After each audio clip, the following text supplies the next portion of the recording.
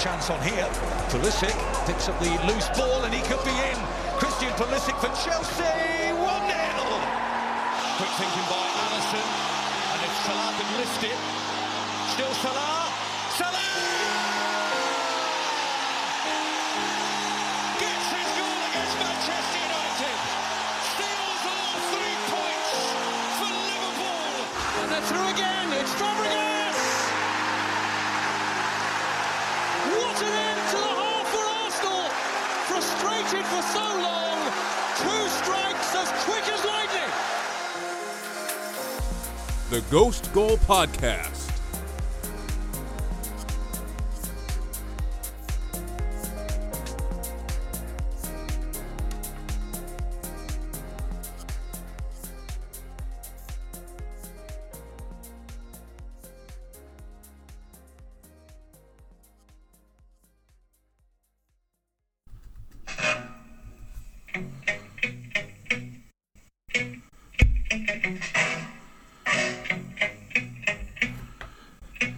So I ride for a second.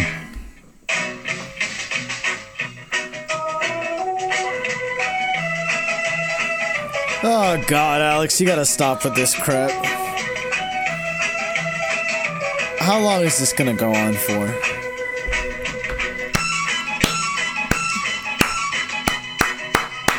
Jose! Jose! We'll bring the liquidator down very slowly. I don't even know how that probably sounded in the actual recording, but I had to get it in there. Welcome back to the Ghost Skull Podcast. I'm Alex, here with Javier. We're very sad. It's not two Chelsea fans on the pod. Very sad to be here. It's not two Chelsea fans on the pod reacting to Chelsea winning the Champions League anymore. It's a Chelsea fan who very confidently picked Chelsea to win said Champions League, and an Arsenal fan who bitterly sat there and convinced himself that it was completely ridiculous to envisage anything but a Manchester City win. So I'm here basically to... That's fair. That's fair. I'll take all make of this that. man pay the piper. And Javier, I want your reaction to Saturday's 1-0 win by Chelsea over Manchester City in the Champions League. Take it away. Great little post, celebrations. I'm sure you were, having a great time on Sunday, but I like that little pod with you and Hugo. Saturday. Well, we had a good time into Sunday too. It was rewatched the match from start to finish, of course.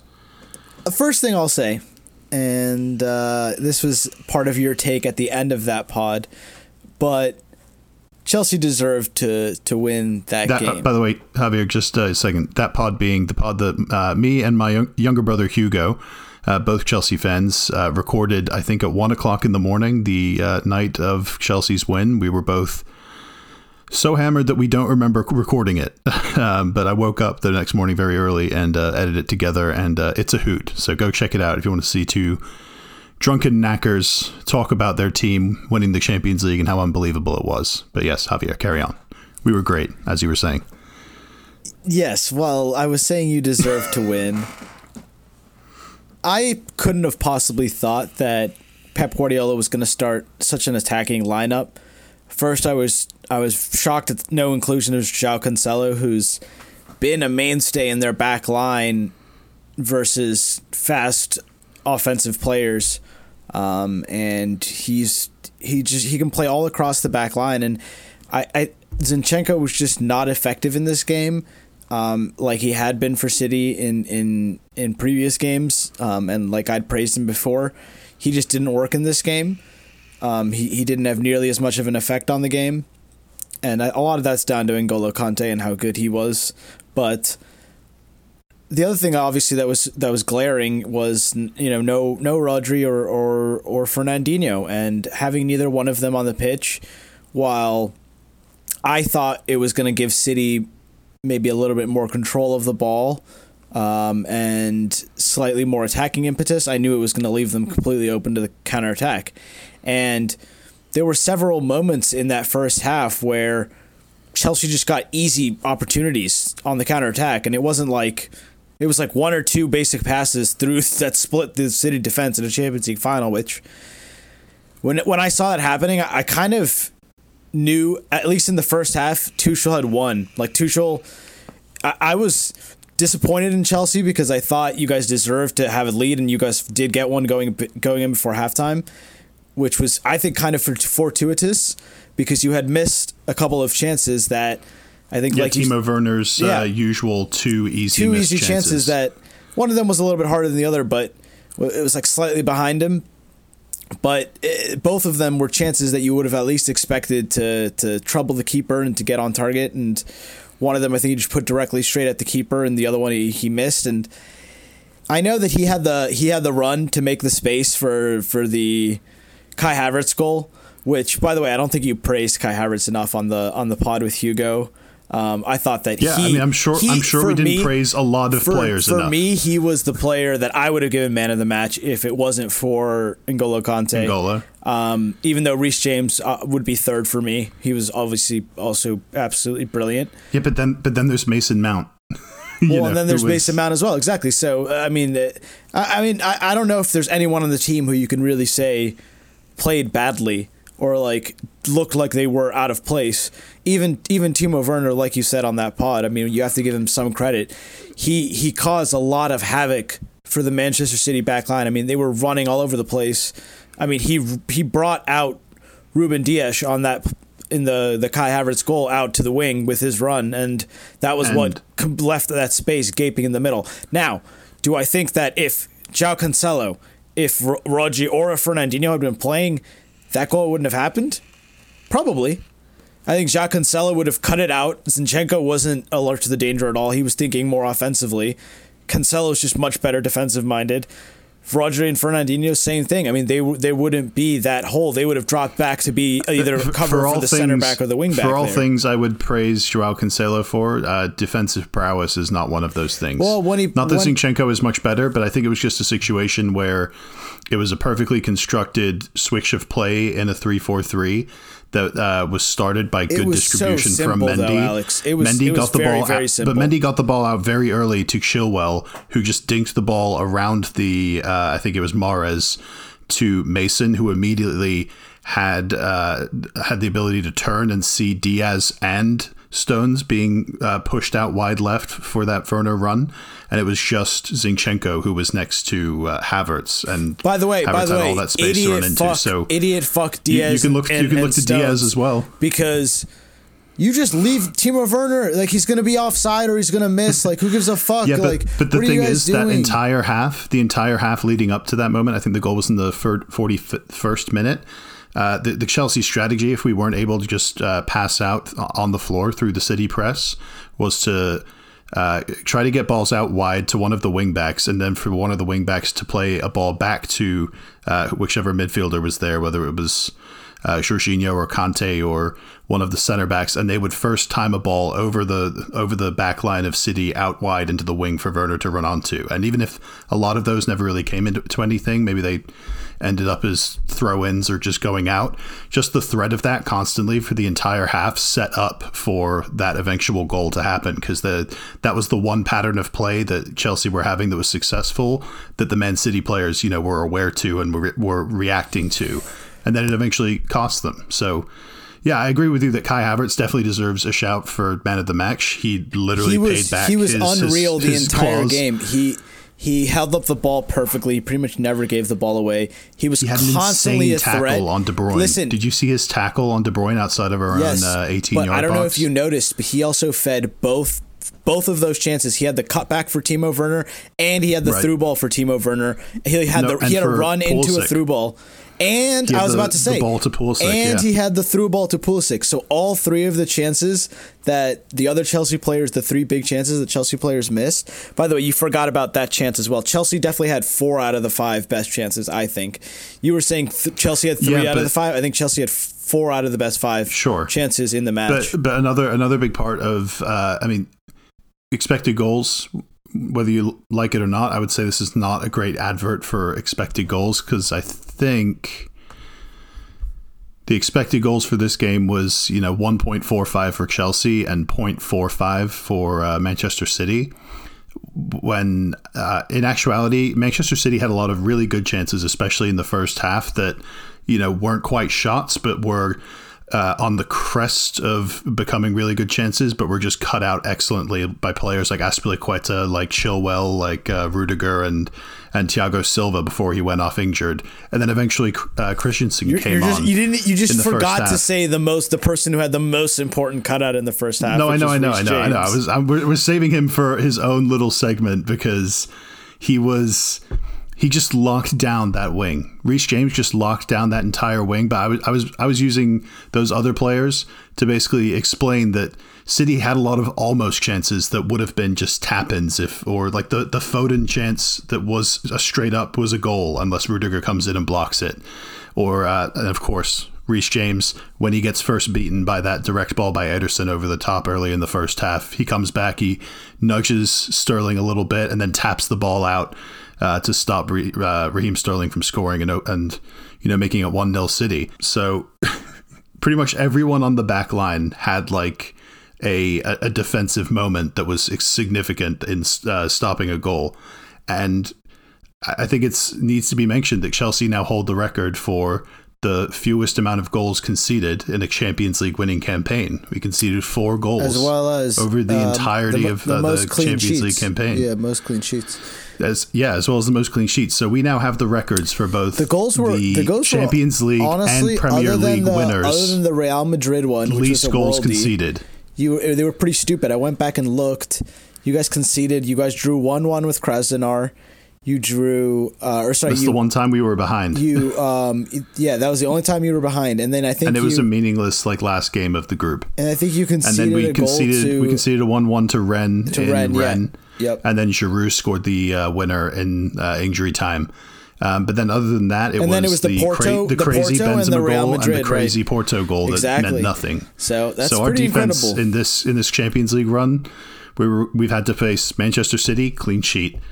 Real Madrid, clean sheet in the second leg, 2 goals scored. Atletico Madrid, 2 clean sheets. I'm sorry, but we've done very well. This is completely unthinkable that this would have happened.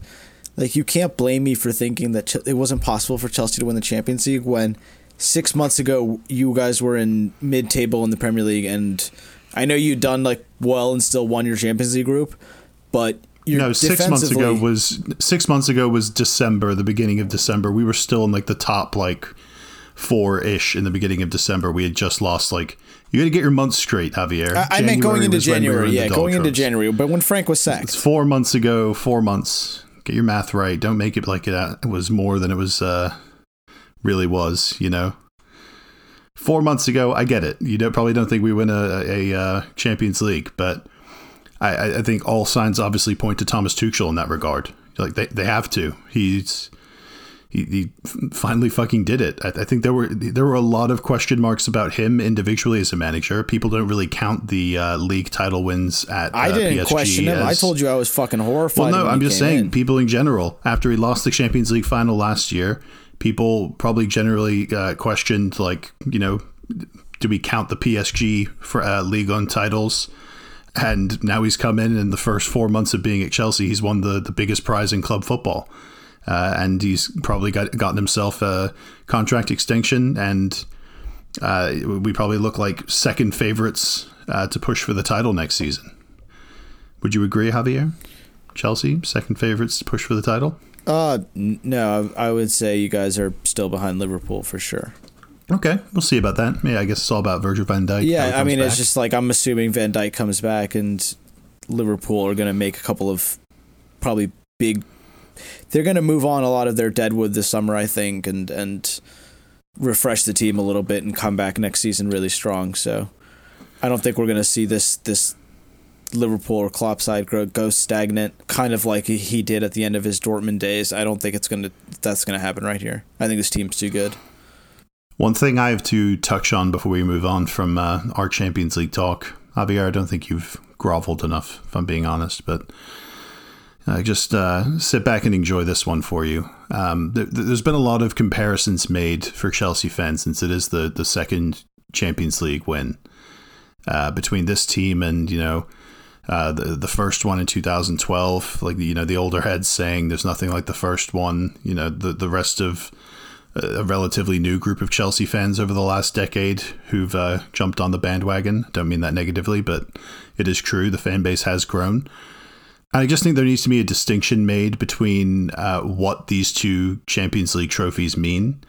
Whereas 2012 was very much, the crown jewel on a great era of Chelsea winning and great players at the end of their careers like Lampard and John Terry and Didier Drogba and Peter Cech all having big hands in the final. Well, not JT, but the rest of them. And even some of them winning a few trophies after that, where they've gone on and they've moved on to that immediate summer after winning the Champions League in 2012. Chelsea spends $7 million on Cesar Azpilicueta, but no one notices because Eden Hazard was the big buy. And there's this whole new generation of Chelsea stars who, have success of their own and win league titles and win an FA Cup and a couple of Europa Leagues. But it just throughout the decades since then, it just seemed like Champions League was not really our level anymore. And for someone like Azpilicueta to, and Thiago Silva too, to right at the end of their career, get a Champions League winners medal and get to experience that and get to elevate their names up there with the likes of John Terry and Frank Lampard and Didier Drogba in the Chelsea history books is really special.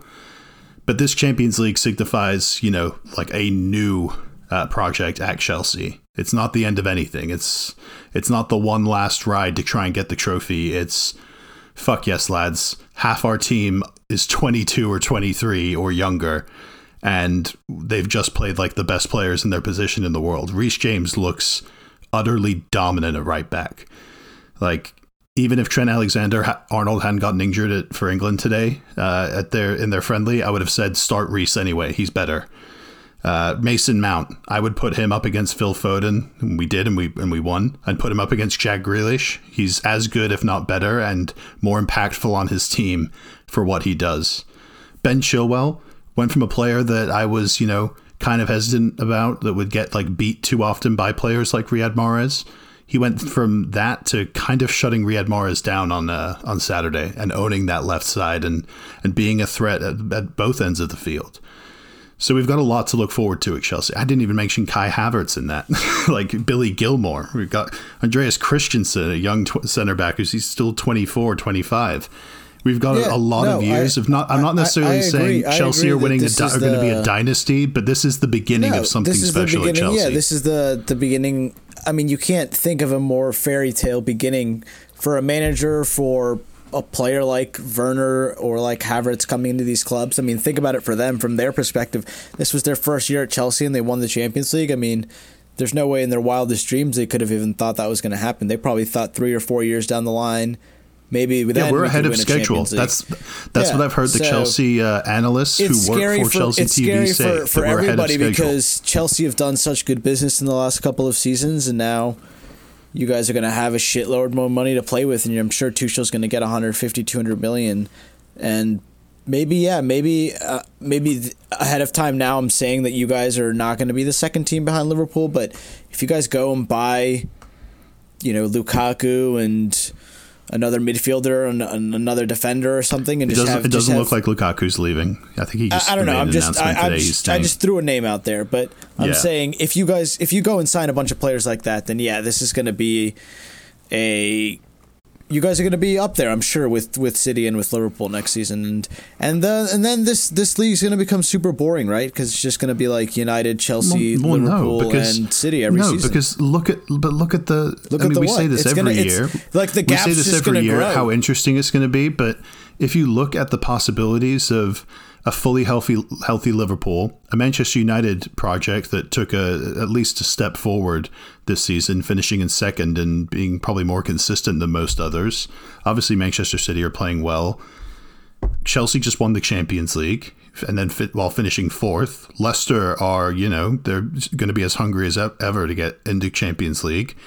West Ham are a surprise up-and-comer. We've got tons of top end possibilities. I'm not saying all of those teams are are title contenders, but you could see one or two arising from I guarantee you right now that both you and Andrew are gonna have the top four be the same right now next season. You guys aren't gonna change.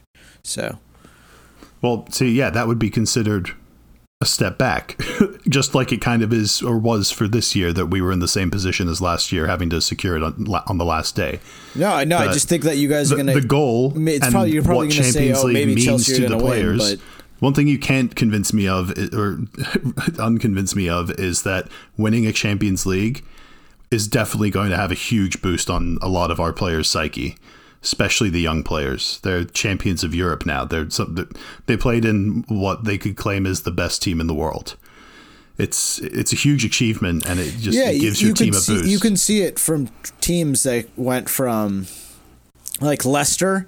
Ever since they won their league title, a lot of those players that they had on that league title winning side were still good for 2 or 3 years afterward, and maintained not like a title winning pedigree, but still like a top 4. But like you said, winning a Champions League can make the players grow in stature even more. But yeah, I mean, congratulations to Chelsea. I got to mention for City before we move on. Deserve it. I got to say before we move on, I heard on another Chelsea fan-produced podcast recently a quote that I liked and stuck with me regarding Manchester City and their fans, who admittedly I think were a little cocky going into this. And I don't mean this patronizing, but this Chelsea fan was saying, you need your Moscow before you can have your Munich. And, as Chelsea fans, that just translates basically to, you need to have your heartbreak before you can fully enjoy it and, reach the pinnacle, and it actually means something. So congratulations, City. We gave you your Moscow. You're welcome. But we can move on now. That's enough Champions League. We can move on at least to mentioning the final. Were you going to allow entrant. us to move on, Alex, now? I'll allow it. 20 minutes in. Thank you, Alex. That'll suffice for the Champions League coverage. You may come back to it. You never know. You can never know. Talk enough about Chelsea. Right, we're going to be doing the Euros. It's just going to be like, Mason was a god, from henceforth, and then Reece. Oh, jeez, and then yes. No, Javier. Henceforth, I will have you refer to all Chelsea players' names as European champion Reece James from now on. European champion Olivier Giroud. Yes, exactly. I mean, it's Big just how it has to be went from for the Arsenal next to year. Chelsea, wins a Europa and a Champions League, and another FA Cup.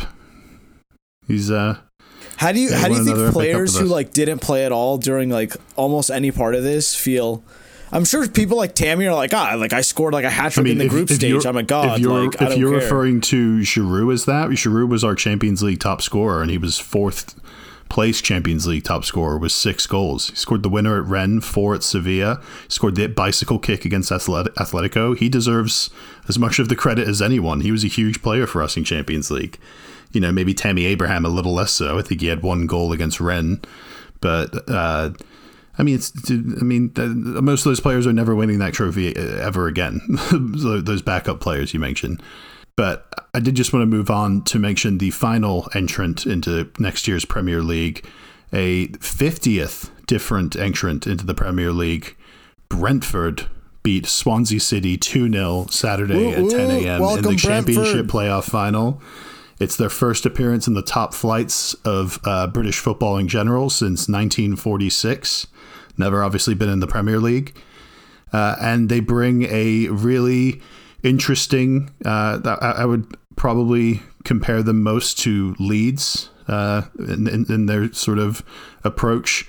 People keep throwing around the term Moneyball because they spend very little money and are very frugal with the kinds of players they bring in, but all those players seems to perform it's above kind of what's crazy expected of them. how seamless they can get all of their best players. I mean, Ollie Watkins was there last season. Right. Arsenal took a couple of coaches from them. Said Benrahma. I mean, all of their best players have gotten poached in the last couple of years, and doesn't matter. They brought in Ivan Toney from Peterborough after they lost Ollie Watkins, and Ivan Toney broke the championship record. 33 goals scored in the final penalty 10 minutes in against Swansea, and then Emiliano Marcondes scored in the 20th minute, and then right after they went up 2-0. Ivan Toney, I tell you, he had an attempt from, I think, about 25 yards out where he just had no business shooting, and he just did anyway. And it just hit, from 30 yards, went across the keeper, hit the top left crossbar right where it meets with the post, and went down to hit the goal line and bounced out. And it was the most absurd thing I'd seen in that game. And I thought, this guy's going to be fine in the Premier League. This guy like backs himself to do anything, and that's the kind of confidence you need in your striker. I mean, he's obviously got the stats to back it up, but it'll be interesting to see like what players they bring in, and even when they bring in players, I doubt many of us will really know who they are. It's not going to be like major flashy signings. They're just going to bring in like nobody. But I wouldn't Danish be surprised players. if they stay up. Like just I wouldn't like early on right now. The teams that are coming up, they are not the teams that are like the teams that are going down. I think all of these teams that have gone down are worse than the 3 teams that are coming up. So I think Brentford obviously is still a question mark, but I think because it's going to be their first time ever coming in the Premier League, you got to think that they're going to spend some money, do everything they can to try to stay up.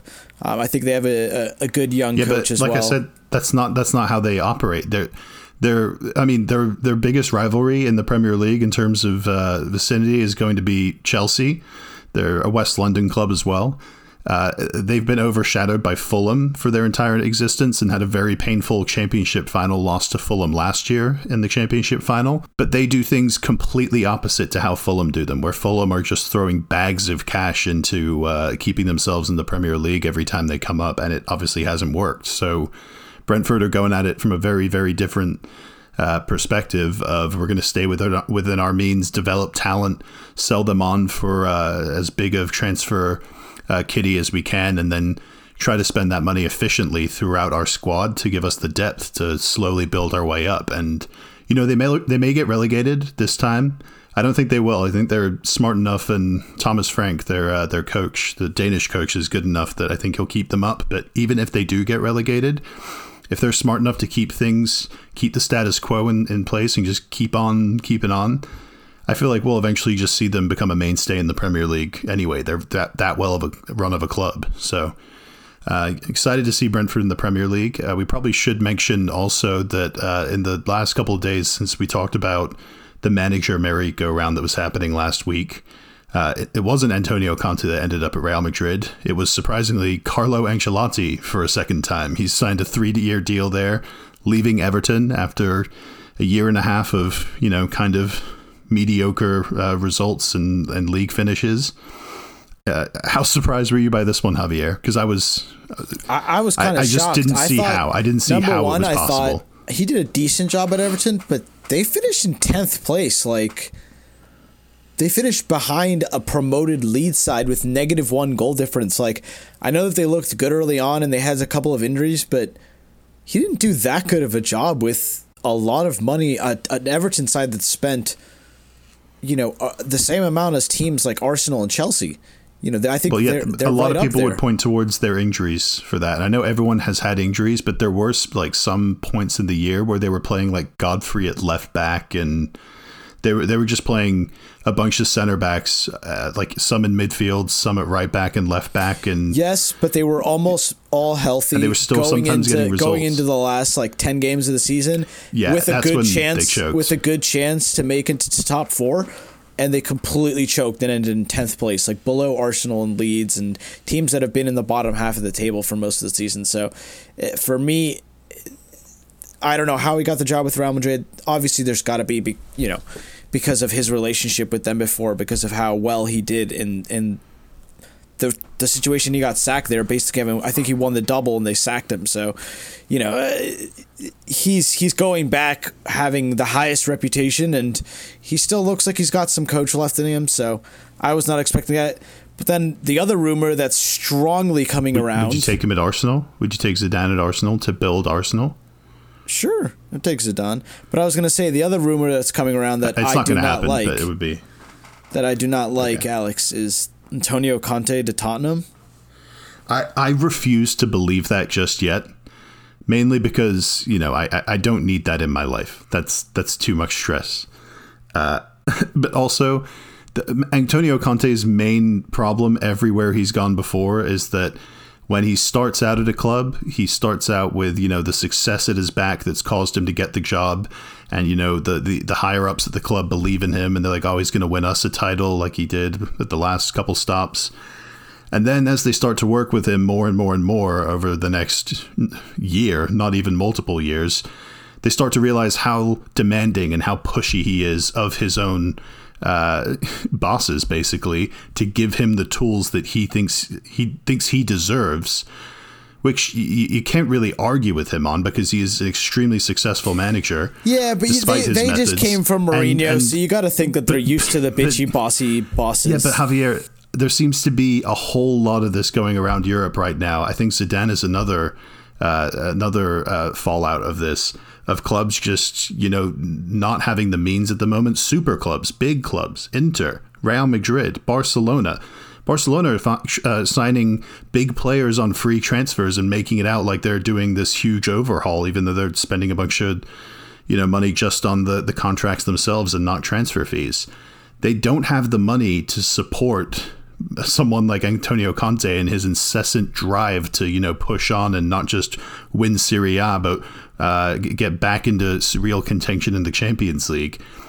And the Chinese owners of Inter have just said, oh, no, that's not our plan. We need to, sell off assets. And yeah, that's not going to work for us. So they left with him. And I think that's something what happened with Zidane at Real Madrid. He thought, they've brought me in to, remake Real Madrid in my image after all my success, but then they won't give me the actual monetary tools to go do it. At the level of clubs like that, the level of investment you need to sign significant impact players there is so much that now in a pandemic, it's probably just kind of, for most of them, yeah, let's take a summer off and then get fans back in and get the revenue back in streaming like significantly, and then we'll go from there. Who knows? So, but maybe if bringing in Antonio Conte keeps Harry Kane and Son around a couple more years, then maybe that's just the move that they're going to have to do and they're going to have to put up with. And honestly, it would be a great move for Tottenham. I really, really hope that does not happen. So, I'm calling it now. If Antonio Conte comes in, he would come in under the understanding that neither Kane nor Son will be sold. Otherwise, that would breach his own contract. He would absolutely say that. He would also get them top four. I would probably predict that. He would get them top four at least. And I don't know about the conference league or whatever they're in, but I think they'll go out of that like embarrassingly at like the later stages. Just backing up my Conte sucks in Europe claim, but he'll get them top four and he'll get that Tottenham group back on track, which I hate to see, but if it happens, then it happens. It's just another example of the Premier League being made extremely interesting next year from top to bottom. So speaking of the Premier League, we're going to rewind back to last year, give a few of our awards of the season. We start out with Premier League Player of the Season.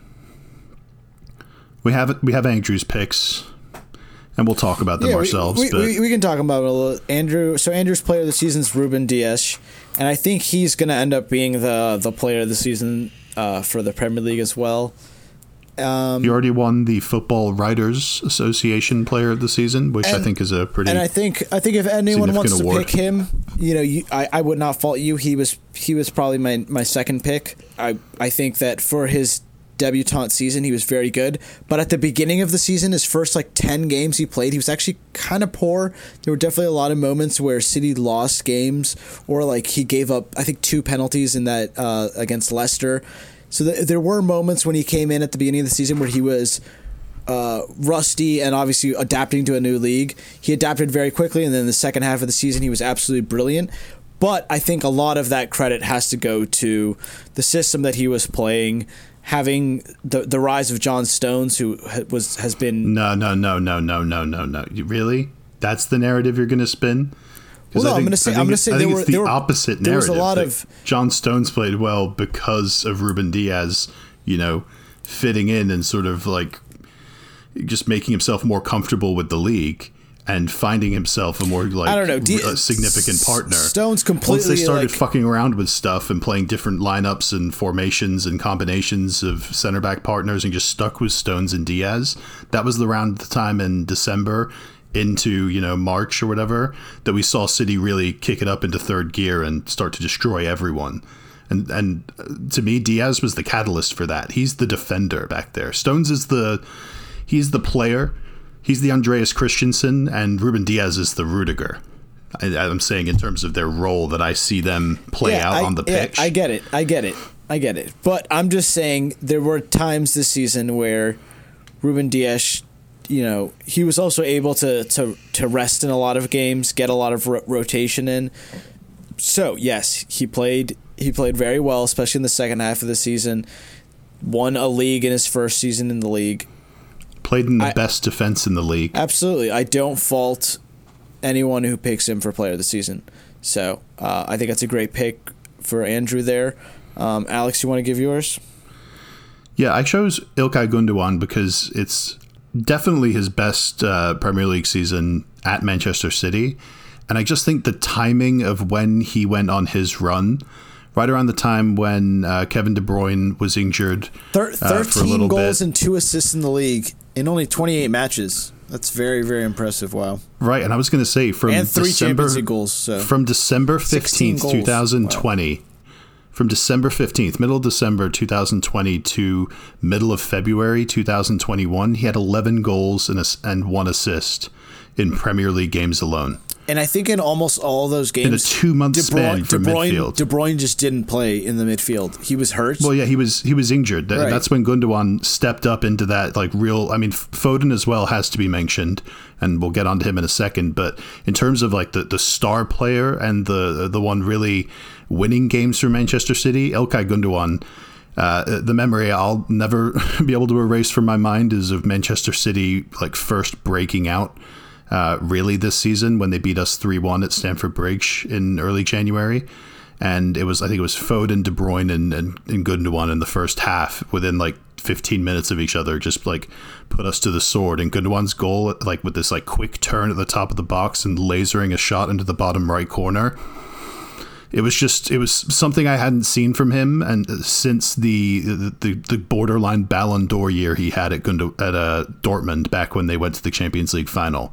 He was absolutely pivotal then, and he's gotten as close to that this season that I've ever seen him, and I think we ever will see him. So I'm not sure what way City went on choosing their player of the year, but Gundogan was probably their player of the year for me, and ipso facto is Premier League player of the year. I agree with you. I think that we didn't see him be nearly as influential the last 3 months of the season because he was mostly rested and then played in Europe. He was part of the City main lineup played. He still had a good amount of 90s. His production in terms of goals and assists drop off, but he still played full 90 minutes of big games against Man United and Aston Villa. He played in all of the big games. I'm just saying, I think we saw him not have to score goals anymore because players like De Bruyne came back, like Aguero. Yeah, Foden got even better. Like Jesus, who were all hurt for a while. Foden started scoring. So all these players stepped up and started getting goals again, and then he didn't have to do that anymore. But I think he easily could have scored, 15, 20 goals this season if he had been the main man for City, which for a good 3 months he was. So yeah, it's a great shout out, Alex. I think he's got to be in the top 5 players for the season for anybody. And then for me, I picked Bruno Fernandes, who I know he scored a lot of penalties this year, but he had 18 goals and 12 assists in the league, so 30 goal contributions, which is the most outside of Harry Kane. Who, shout out to Harry Kane, he also had a hell of a year. But Bruno Fernandes was the catalyst in pretty much everything good that Manchester United did this season. This is a team who finished comfortably in second place in a league that was difficult this year. It was very difficult, like Alex said. There were teams like Leicester, like West Ham, Villa, Leeds were picking off teams left and right that you wouldn't have expected. Even Everton. Just everyone was getting wins that you wouldn't have expected, but United, for the most part, they were consistent this year. They got draws in their away games, or in their big games that maybe they should have lost, and then they got wins in a lot of games that maybe they should have drawn. And almost all of that was down to Bruno Fernandes, his big game mentality. The one thing that I don't like about him. Well, the big game thing is what he's been criticized for, that he's not been as good in the biggest of games that you may hope he I think that's would. Bullshit. I think that's bullshit. He's scored against a lot of the big teams. He creates a lot of chances that players like Rashford, like Martial, like Pogba have missed. and you don't see the impact that he really has until you watch these full United games, and you're seeing, you know, what he's doing off like. He's also a leader. I know that he complains a lot, but he does push the rest of his teammates to be better players. And he's really just elevated this United side from being like a mediocre, barely making top 4 side to they comfortably got second place this season. So the people 18 that I've goals, seen, 12 assists is pretty incredible. And then I think in all competitions he almost had 30 goals. So. Like 28, yeah. Yeah. I saw a lot of Man United fans like shitting on like Frank Lampard because Bruno Fernandes did like these kinds of stats in like his first full Premier League season.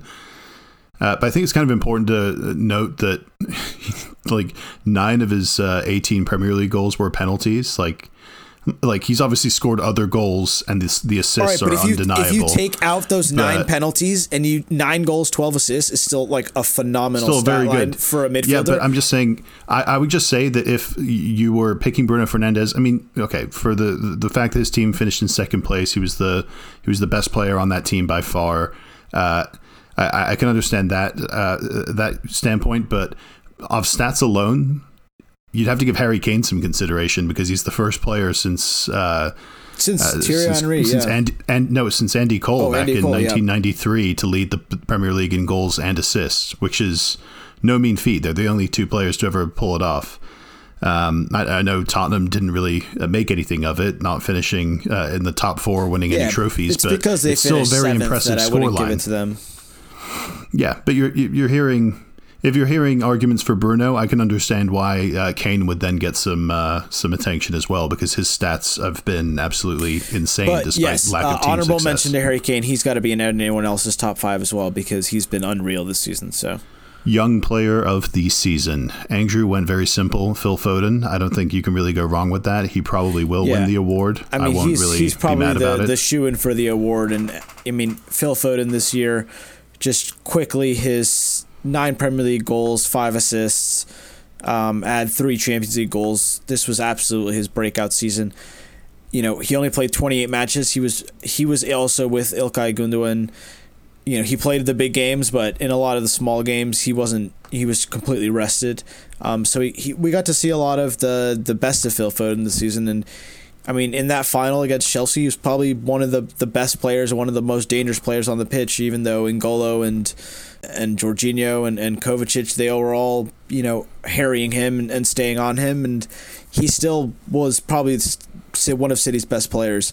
So exciting future for this kid. He's going to be, I'm sure, very, very good at the Euros this summer, and very jealous that Manchester City have a player that's that good. Pep Guardiola speaks wonders of him. You know, says he's never seen a player so talented at 19, 20. So, who's your selection? I know we could all pick Phil Foden, but that wouldn't be fun. We could all pick Phil Foden. I'm going with Bukayo Saka. I know Alex, you might laugh or think it's a little bit controversial, but for me, he was Arsenal's best player by far. I don't think you can argue with his stats at all. I think he had double figures for goals and assists in all competitions. Yeah, and you know, he was at times the player that we completely relied on for 3 or 4 months of the season before Emile Smith-Rowe broke into the team in late December and early January. He was pretty much the only good thing that was coming out of an Arsenal side, and to still be the only bright star in a team that was so dark and damp and was in, you know, near the relegation for the first 4 months of the season, I think is a testament to how good this player really is. And if we get enough players around him who can match that level of energy and of commitment that he gives, I think you're going to see him have even more goals and assists and even take even more chances and be a lot more confident in himself. So for me, Bukayo Saka, this was his breakout season. I know he's gotten game time in the last couple of years and even, you know, since he was 16, but we do have to remember that this kid is only 19. You know, he's 19 years old and he's doing what he's been doing. And I know that like your candidate's Mason Mount, but like Mason Mount's like 22, I think I'm about to turn 23, but he just turned 22. Oh, okay. He just turned 22. Okay. So, but I think that Bukayo being a teenager, doing what he's done, he's got to be the thing that we build around, and we got to keep him at all costs. So, he's my young player of the season for me. Yeah, I mean, you spoil my pick a little bit, but why not go with the Chelsea player of the season when he? I can't fits fault anyone saying range. Mason Mount either, because he's been unreal in the Premier League for you guys. For me, your best player. Phil Foden's stats look better. I don't have them in front of me, but Mason Mount has 6 goals and 5 assists in the league alone.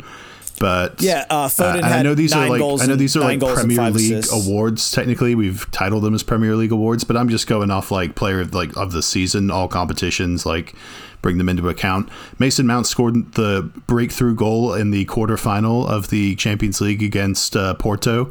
He scored the sealing goal in the 2-0 second leg at home against Real Madrid, and then he played the killer ball for Kai Havertz in the final to win 1-0 in the Champions League. So I think that adds a little bit of a leg to stand on for Mason Mount and his Young Player of the Year candidacy. He also played the most minutes in the Premier League of any Chelsea player, more than Edouard Mendy, more than Azpilicueta, more than Timo Werner. He reminds me the one thing I want to mention before we move on real quick is that in terms of the top 5 leagues, I wanted to talk about Mason. I'm going to let you. I just want to finish with something on Mason for myself. Is that of the top 5 leagues, I saw a list of chances created in the domestic leagues and European leagues combined for each player. And Mason Mount ranks 5th on that list. First is Bruno Fernandes with 133. Then Hakan Çalhanoğlu with 112 from AC Milan. Thomas Muller, 107. Lionel Messi, 100. Mason Mount, 99. Kevin De Bruyne, 95. Trent Alexander-Arnold, 95. I can keep going down the list. There's some good players there, but you're seeing around the list to Mason Mount is Lionel Messi 1 chance ahead of him and Kevin De Bruyne 4 behind him. Yeah, he is in that rarefied air now. Yeah, if only Chelsea strikers had finished If only we had season, a striker to score all Matt of these key chances that we create. Absolutely. But despite that, he's creating them and he's playing consistently after many people feared for his physical ability to play this amount of games, and he's put all of those doubts to bed. He's my standout young player of the season. I would not be mad if Phil Foden won it because he was outstanding as well. If Saka won it, though, I'd be absolutely you can't finish 7th. What were you guys? 7th, 8th in the league? And I know. And there's so many other better players. For me, and it was just to make it more interesting, But did I say everything that there is to be said about? Did I say everything there is to be said about Mount? Did I leave nothing left for you to go crazy on? No, but you gushed about him enough on the last pod as well that he deserves gushing, Javier. He deserves you tried to say he's going to win the Ballon d'Or, or he's not going to win the Ballon d'Or. Okay, these were jokes, Javier. I was tweeting that out in the middle of the game after he played the pass. Everyone knows the Ballon d'Or should go to N'Golo Kante. Actually, serious question. If N'Golo Kante wins the Euros with France, would you support him for Ballon d'Or? No, you finished 4th in the league. Sorry. Wow. Okay. Who would you give it to then? Lewandowski for the record? Probably Lewandowski. Yeah, he deserves it too after last year. Last 2 years. As a makeup for last year. Yeah, that's the one outcome that I thought that kind of makes sense. He deserved it last year. He had another great season this year, despite no European success. Yeah, he had 41 goals or something in the league. Absurd. And he played only 30 games. But yeah, we gotta kind of move on here. Move on. Manager of the season. There's a whole lot of people to pick from. Andrew picked David Moyes, which I can't take fault with. I think a lot of people were picking West Ham for relegation. Win it. I think Moyes is probably going to win it. All of us were thinking West Ham was going to be a relegation candidate or finish in 16th or something. For them to finish 5th, be in the conversation for Champions League till the last couple of games of the season, it's a huge achievement for David Moyes. Congratulations for them getting Europa. There's been rumors that now that Everton are managerless that they've been going after Moyes, but I think West Ham are trying to lock him down for 3 years. So that's not happening. Congrats to Moyes, for having such a fantastic season, and if he can hold Declan Rice, if he can hold a couple of these other players that like Antonio and like Souček, then I think he's got a great base to build on, and he can, try to push through that 5, 6, 7 spot again next season. Yeah, I'm going to go with Pep Guardiola, not only because he won the league, because I'm looking here, and people seem to have just completely forgotten and overlooked that from December 19th, 2020 to March 2nd, 2021, Man City won every single game in their Premier League schedule. That's 1, 2, I also want to point out 3, they 4, didn't have 5, 6, De Bruyne. 7, 8, 9, 10, 11, 12, 13, 14, 15 wins in a row. And before that, they drew 2 games and won 2 games. So they had been unbeaten even longer than that, up until that Manchester United loss around early March. So, I mean, that's the reason they won the league right there. And that's the reason I picked Ilkay Gundogan, because that's the period of the season where he showed his best form and sealed them that league title. And I think that's the patch of the season we'll need to point towards when we reference that Pep Guardiola was the best manager of this season. Yeah, I agree with you, Alex. I mean, I think that he did a phenomenal job. You saw players like Zinchenko being used as like the inverted left back. You saw João Cancelo playing across the back line.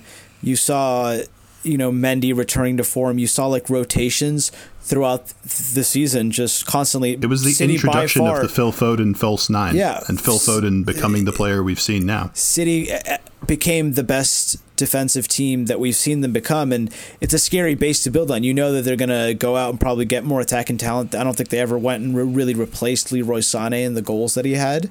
And like Ferran Torres, I think, is going to be who they rely on for that. Yeah, I think that was their replacement. But at the end there. Yeah, he showed flashes, but they're going to need to give him another year or two before he really comes into the team.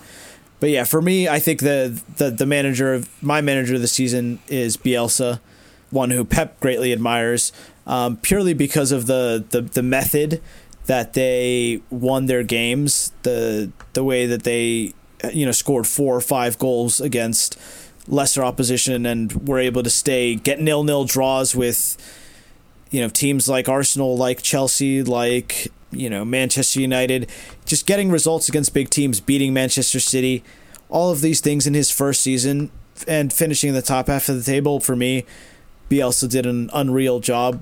They're also the team that spent the 20th. They're the team with the smallest budget in the league. So to finish 9th with the smallest budget in the league, for me was an unreal achievement, and Bielsa has to be congratulated. And if he's given some money to spend, and he's given well, you can save the rest of your diatribe for your surprise of the season. Yeah, you're right. I mean, I do want to chime in on Bielsa, because I'm definitely not going to chime in on the Leeds part. Since I spoiled Bielsa, your young player of the season, Alex is spoiling we're doing a surprise player and team of the season. Mine was Leeds as well. They completely surprised me. Namely Patrick Bamford. And the player that surprised me the most by far was Bamford, who, by all accounts and purposes, was a championship striker.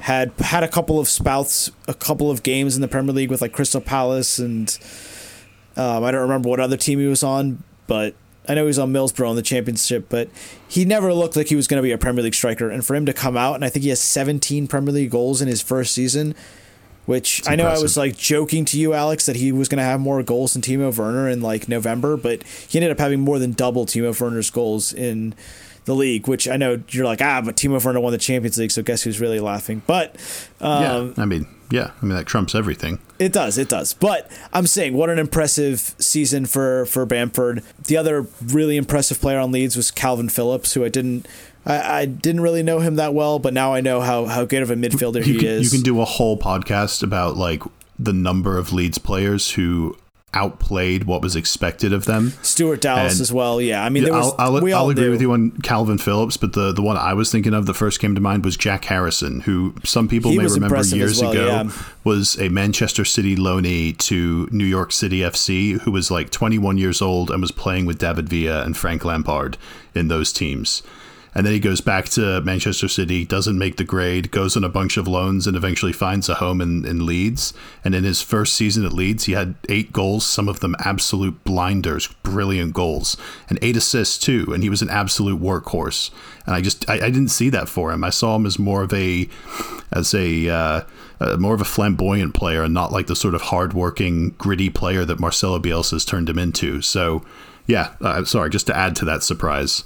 But should we mention Andrew's surprise of the season? Yeah, he's kind of already hinted Andrew's at surprise, it with, which we already talked to a little, but his was West Ham, who I don't think, namely Jesse Lingard, and Jesse that Lingard, was a who huge I was surprise. about to say, I don't think West Ham would have pushed for top 4 if Jesse Lingard hadn't gone on that ridiculous run of like 7 or 8 games in a row that he scored and, looked amazing. Shout out to Joe Willock for Young Player of the Year. I know that he's not going to win it because he really only played for like half the season, but if he had been on Newcastle for a full season and, did what he did there for a full year, he could have possibly won it. So for the last 3 months, there has not been a young player as good as Joe Willock. But yes, Alex, I don't know continue. about the last 3 months, because a bunch of those players we've been talking about, namely Foden and Mount, have been doing it at like the late levels of the Champions League, and not just at the Premier League level. All right, that's fair. So, surprise of the season, mine was Ollie Watkins. I was optimistic about him when he first came up from Brentford, but I was a little skeptical. Yeah, that's my other surprise player. I was completely shocked that he was as good.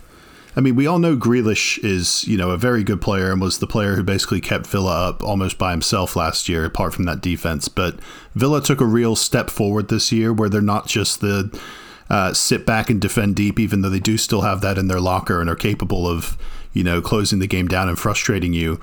But they sort of developed into this team that has a couple of decent players in possession now, and some players who can threaten him behind, like Watkins and like El Ghazi and Bertrand Traore provided Bertrand some Traore. class I mean, at times. he was the one. He destroyed you the last day of the season, right? Like, yeah, exactly.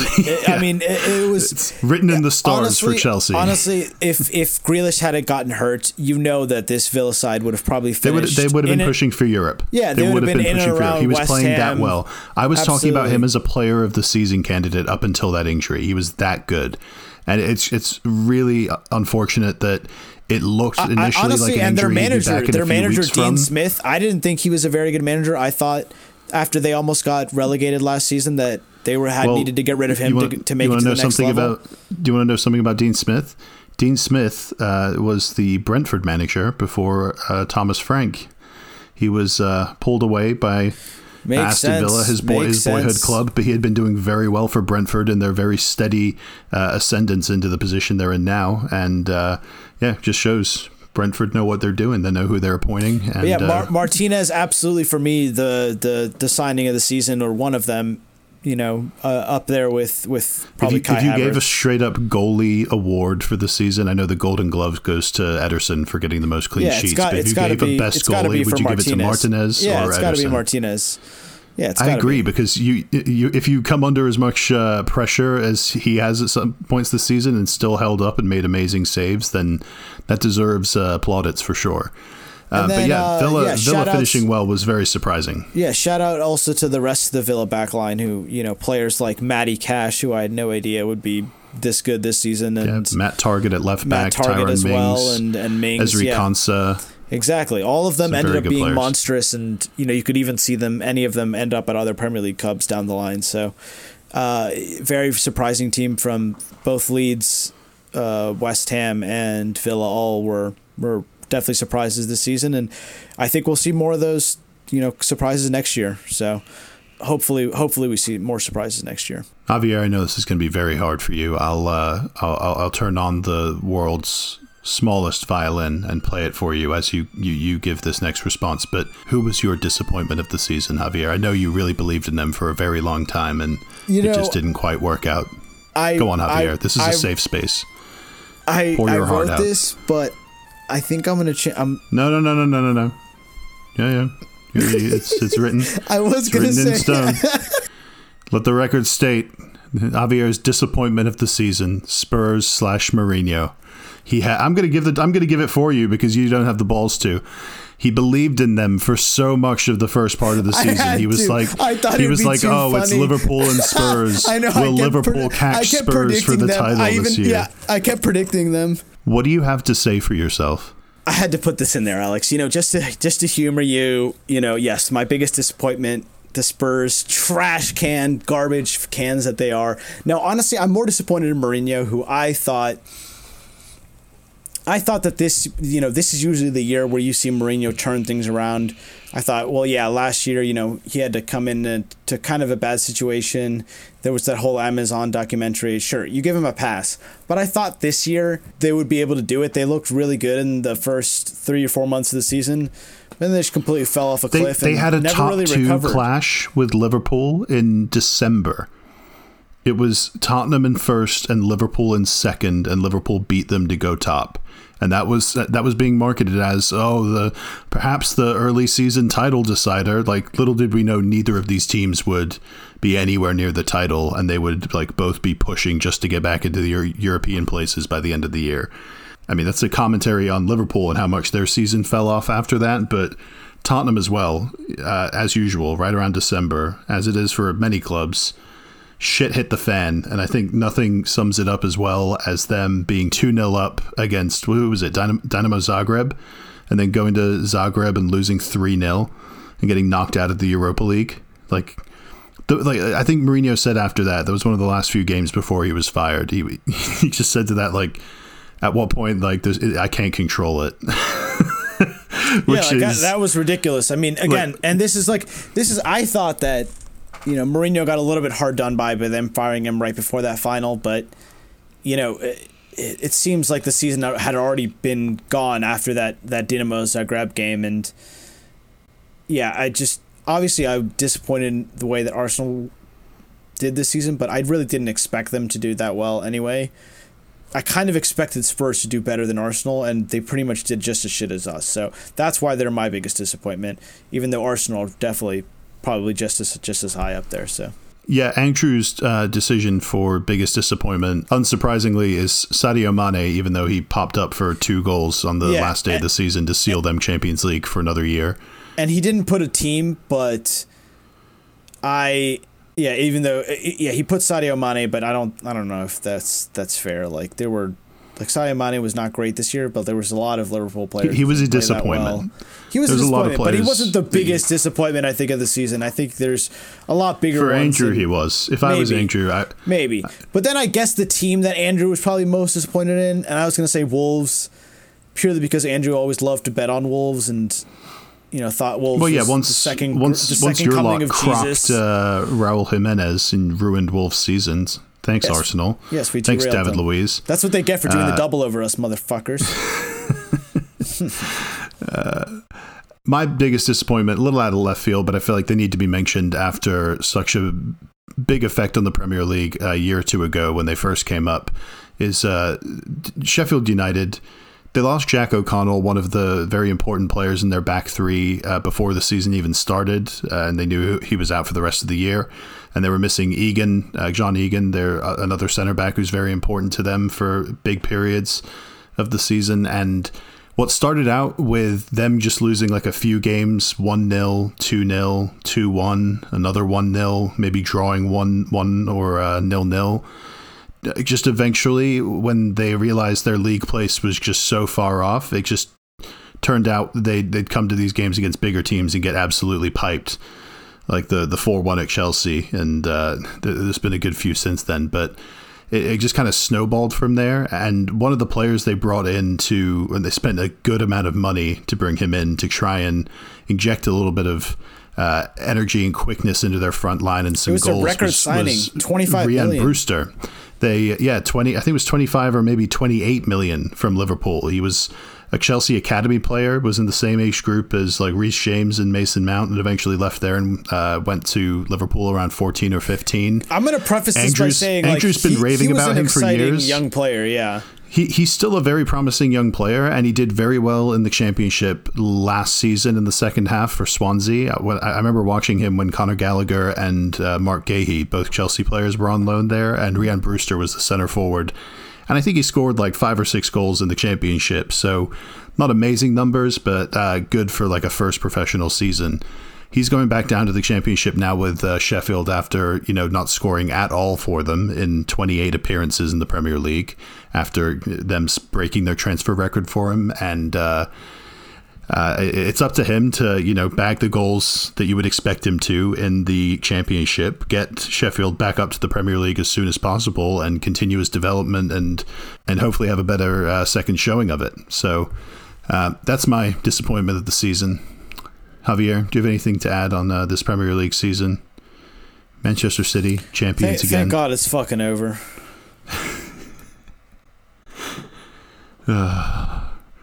This is episode 299. We're going to think of something different to do for episode 300. Andrew's going to jump on. We'll figure out something to do. If you've got any ideas for what games or team of the seasons or something we should do for episode 300, let us know on social media at ASMoss92, at JavierRev9 for Javier's Twitter, at Angry Bassaro, and for the Ghost Goal podcast at Ghost Goal Pod. And then next week you've got the Euro 2021 and Copa America previews coming. This pod's not taking a break. We're going to keep the train There's no rolling. breaks here. No breaks here. Javier and I, we're going to dive into some of these Euros groups and take a brief glance at the Copa America. Hey, who knows? Maybe we'll even look at whatever the U.S. national team's doing. I hear they've got some good players now. Some players actually worthy of watching. So, keep an eye out on this. First feed. American to ever win the Champions League. Men. Yeah, There's been like 8 women or that? 9 women, but I don't give a fuck, Javier. I just won the Champions League. It's Kai Havertz, but all right, Javier, thanks again. Thank you all for listening. I don't like your confusing question. This doesn't matter, man. We won the game, okay? that is a terrible Timo Werner. Timo Werner. Javier, God. You have to speak like this. I don't understand the question. I do not understand the question. I do not understand the question, but I do not care because we just won the Champions League, yeah? All right. On that note, until next time.